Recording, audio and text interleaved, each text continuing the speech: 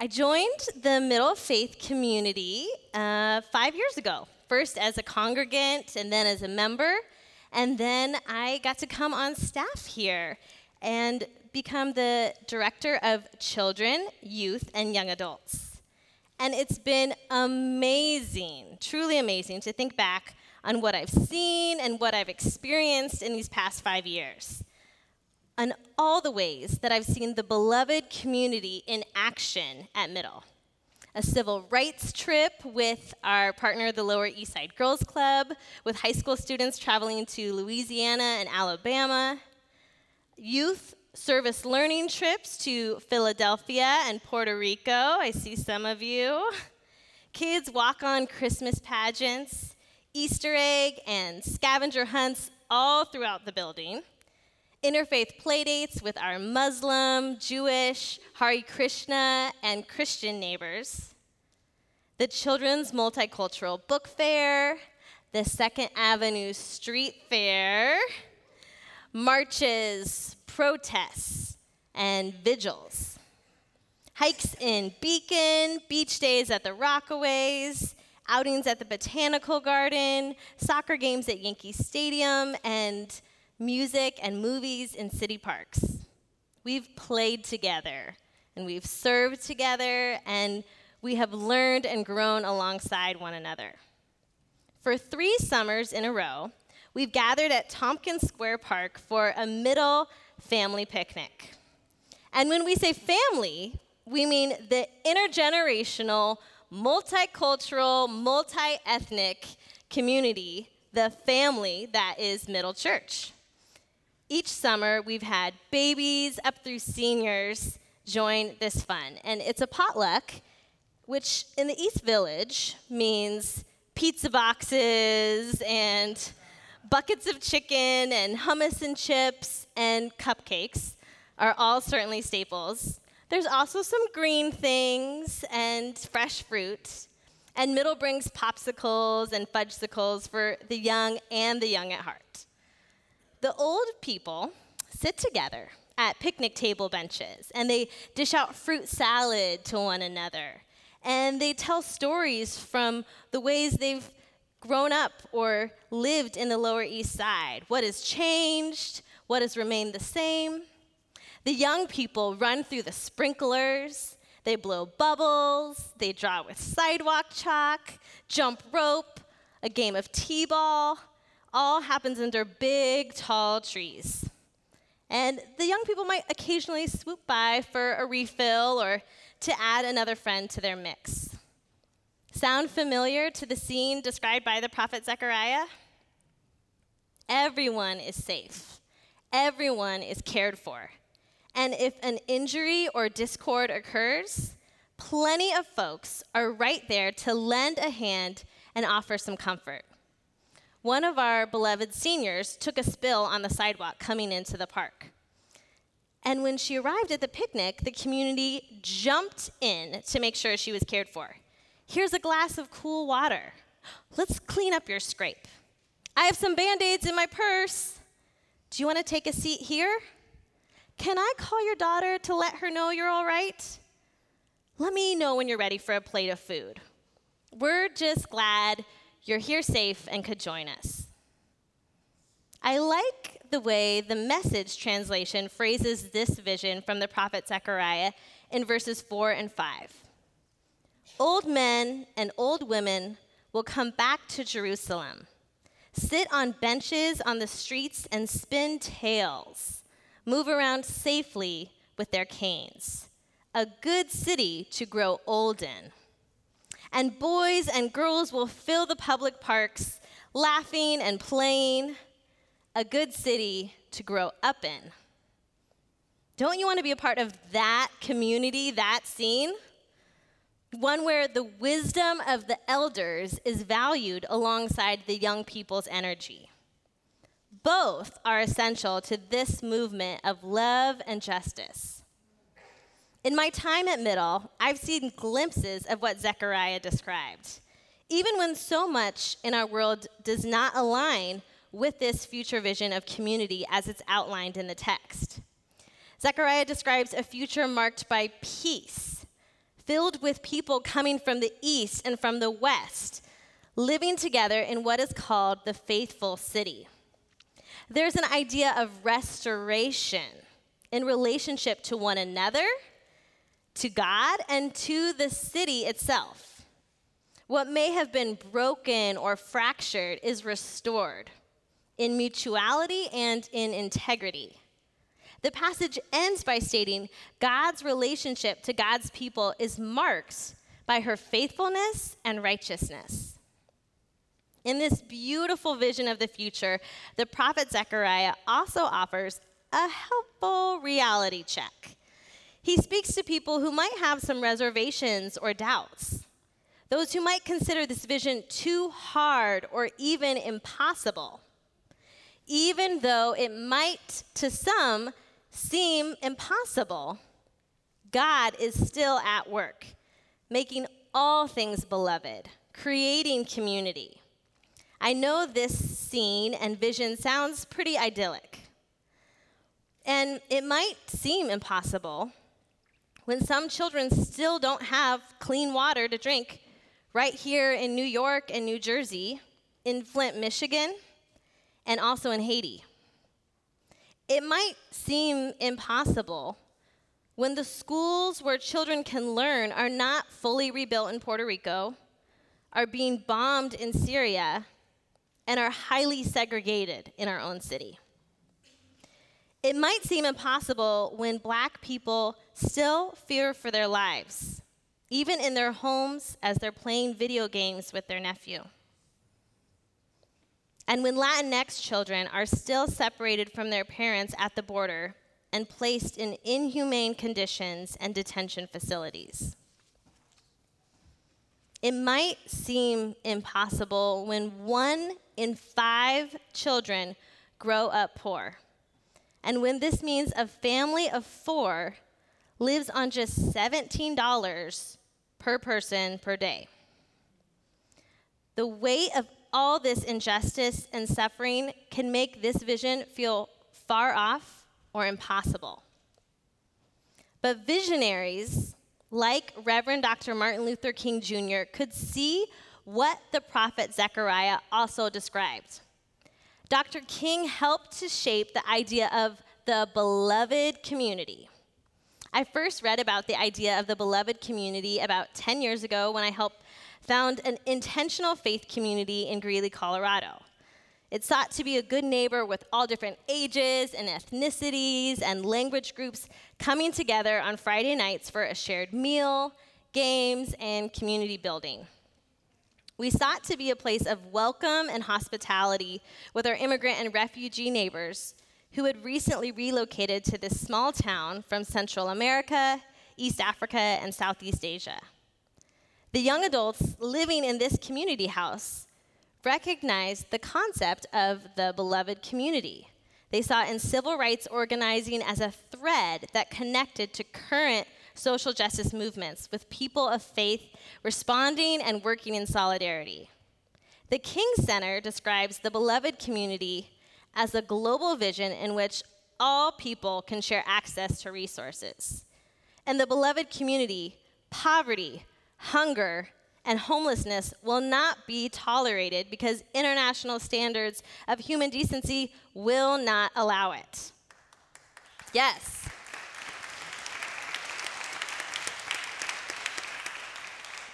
Racism and all forms of discrimination, bigotry, and prejudice will be replaced by an all-inclusive spirit of sisterhood, of brotherhood, of siblinghood, of family.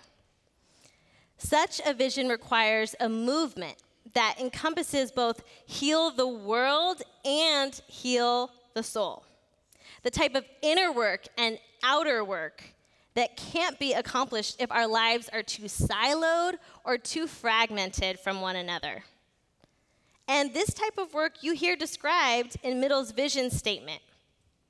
Following in the way of Jesus' radical love and inspired by the prophets, Middle Church is called by God to do a bold new thing on the earth.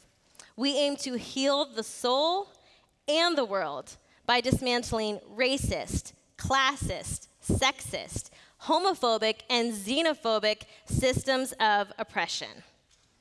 That, in our vision statement, is some beloved community calling right there.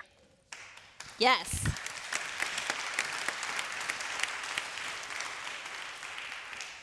In speaking of a future vision in what society could and should grow to become, Dr. King said, "The end is reconciliation.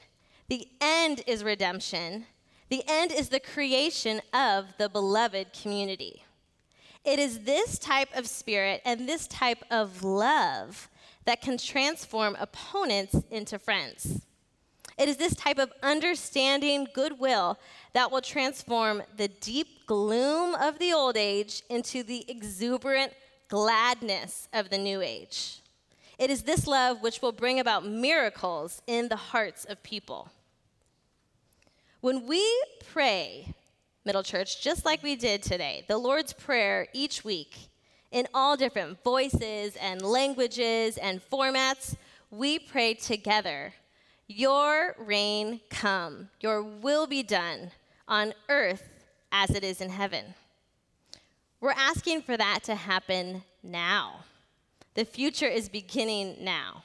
The vision of being the beloved community together and to one another is something that God is already doing now.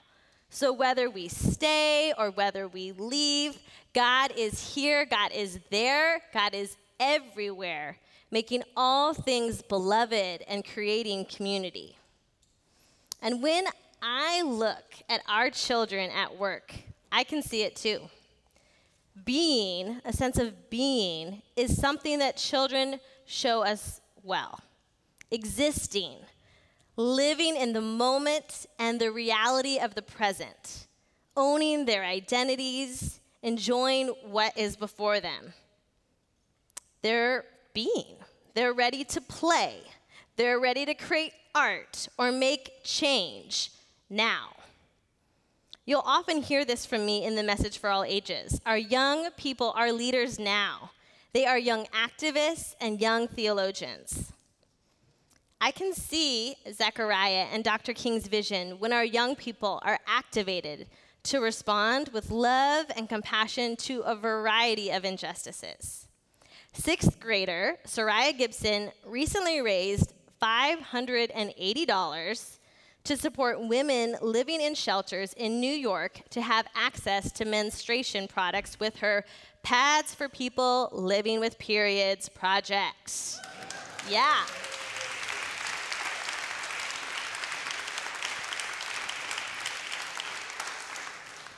This past spring, Eddie and Sarah Levy shared with me that they had emailed their principal, and I was already impressed that elementary school students had active email addresses and were motivated to contact their principal. But they told me that they emailed their principal to discuss how they could do art or theater to raise money for folks living in poverty and experiencing homelessness. Yes. I've loved hearing highlights from Michelle and Maya Enlow during this summer's I Can Love My Neighbor Bingo Challenge. They found ways to connect and support people in their community by collecting canned goods and making birthday bags for a local shelter. Yes. And I remember Dominic and Carlo Vizioli continuing the Subway sandwich gift card project, passing them on to someone who might be hungry in their neighborhood.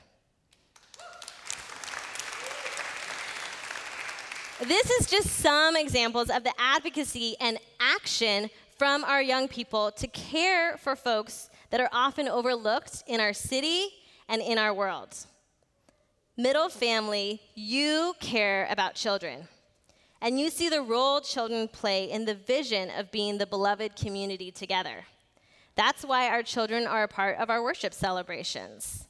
That's why we have the Message for All Ages every Sunday. That's why we have a Children's Sabbath every year, and why we work to end poverty with our partners, the Poor People's Campaign. And it's why we rebuild after times of disaster. We take our children and our young people seriously, and we know we have serious work to do. The Children's Defense Fund is calling us to make ending poverty for children our mission. And I trust that Middle is up for this work, knowing it involves a shared commitment with the gifts and the insight of all of our members, all ages of our members. And we are up for raising young activists, for helping children overhear the gospel of God's love so that they too can see the vision of the beloved community, so that they can help us be the beloved community. Whether or not you have kids in your home or directly in your life, how are you embracing our young people? I remember being a teenager and coming home after school to watch Oprah every day. There was an interview with Toni Morrison that I was recently reminded of. It speaks to how we can each impact the next generation by our very presence and affirmation of love shown in tangible ways. Toni Morrison explained that it's interesting to watch what happens when a child walks into a room. She asked, "Does your face light up?" She explained, "When my children used to walk in the room when they were little, I looked at them to see if they had buckled their trousers or if their hair was combed or if their socks were up. You think your affection and your deep love is on display because you're caring for them. It's not. When they see you, they see the critical face. What's wrong now?" Her advice was simple. She said, "Let your face speak what's in your heart. When they walk in the room, my face says, I'm glad to see them." It's just as small as that, you see. As Madge via Sondheim reminded us today, children will listen. Children are listening. And this truth is a communal calling, whether you are raising children in your home or not. Does your face light up? I am tremendously grateful to have had the opportunity to put that principle into direct practice in my time here. In a few hours, I'll head to JFK for my flight to Ghana. Where I'm getting married later this week.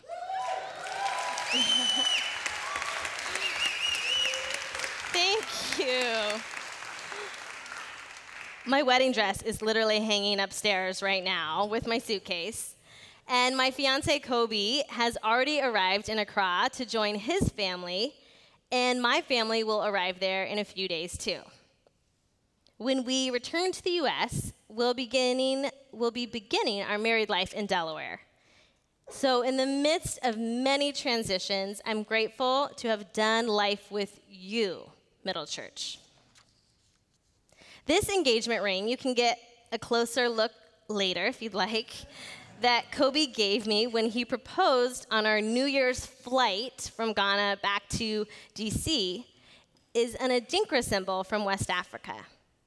The shape of it looks like a chain link with two different pieces connecting and complementing one another. And the symbol is called Nkonsong Konsong. It means unity, human relations, and a reminder to contribute to the community. Pretty great, right? That means no matter where Kobe and I end up, Ghana, Delaware, or somewhere else entirely, I am united with him, and we are united with the work of being and building community. Thank you, Middle, for being a community that has loved me and shaped me in these past 5 years. Our shared work continues, even as we engage different places and build new connections. Beloved community is inviting. It is joy-filled. Everybody is included. Everybody has a role, and everyone is cared for. It feels a lot like a Middle Church family picnic at Tompkins Square Park.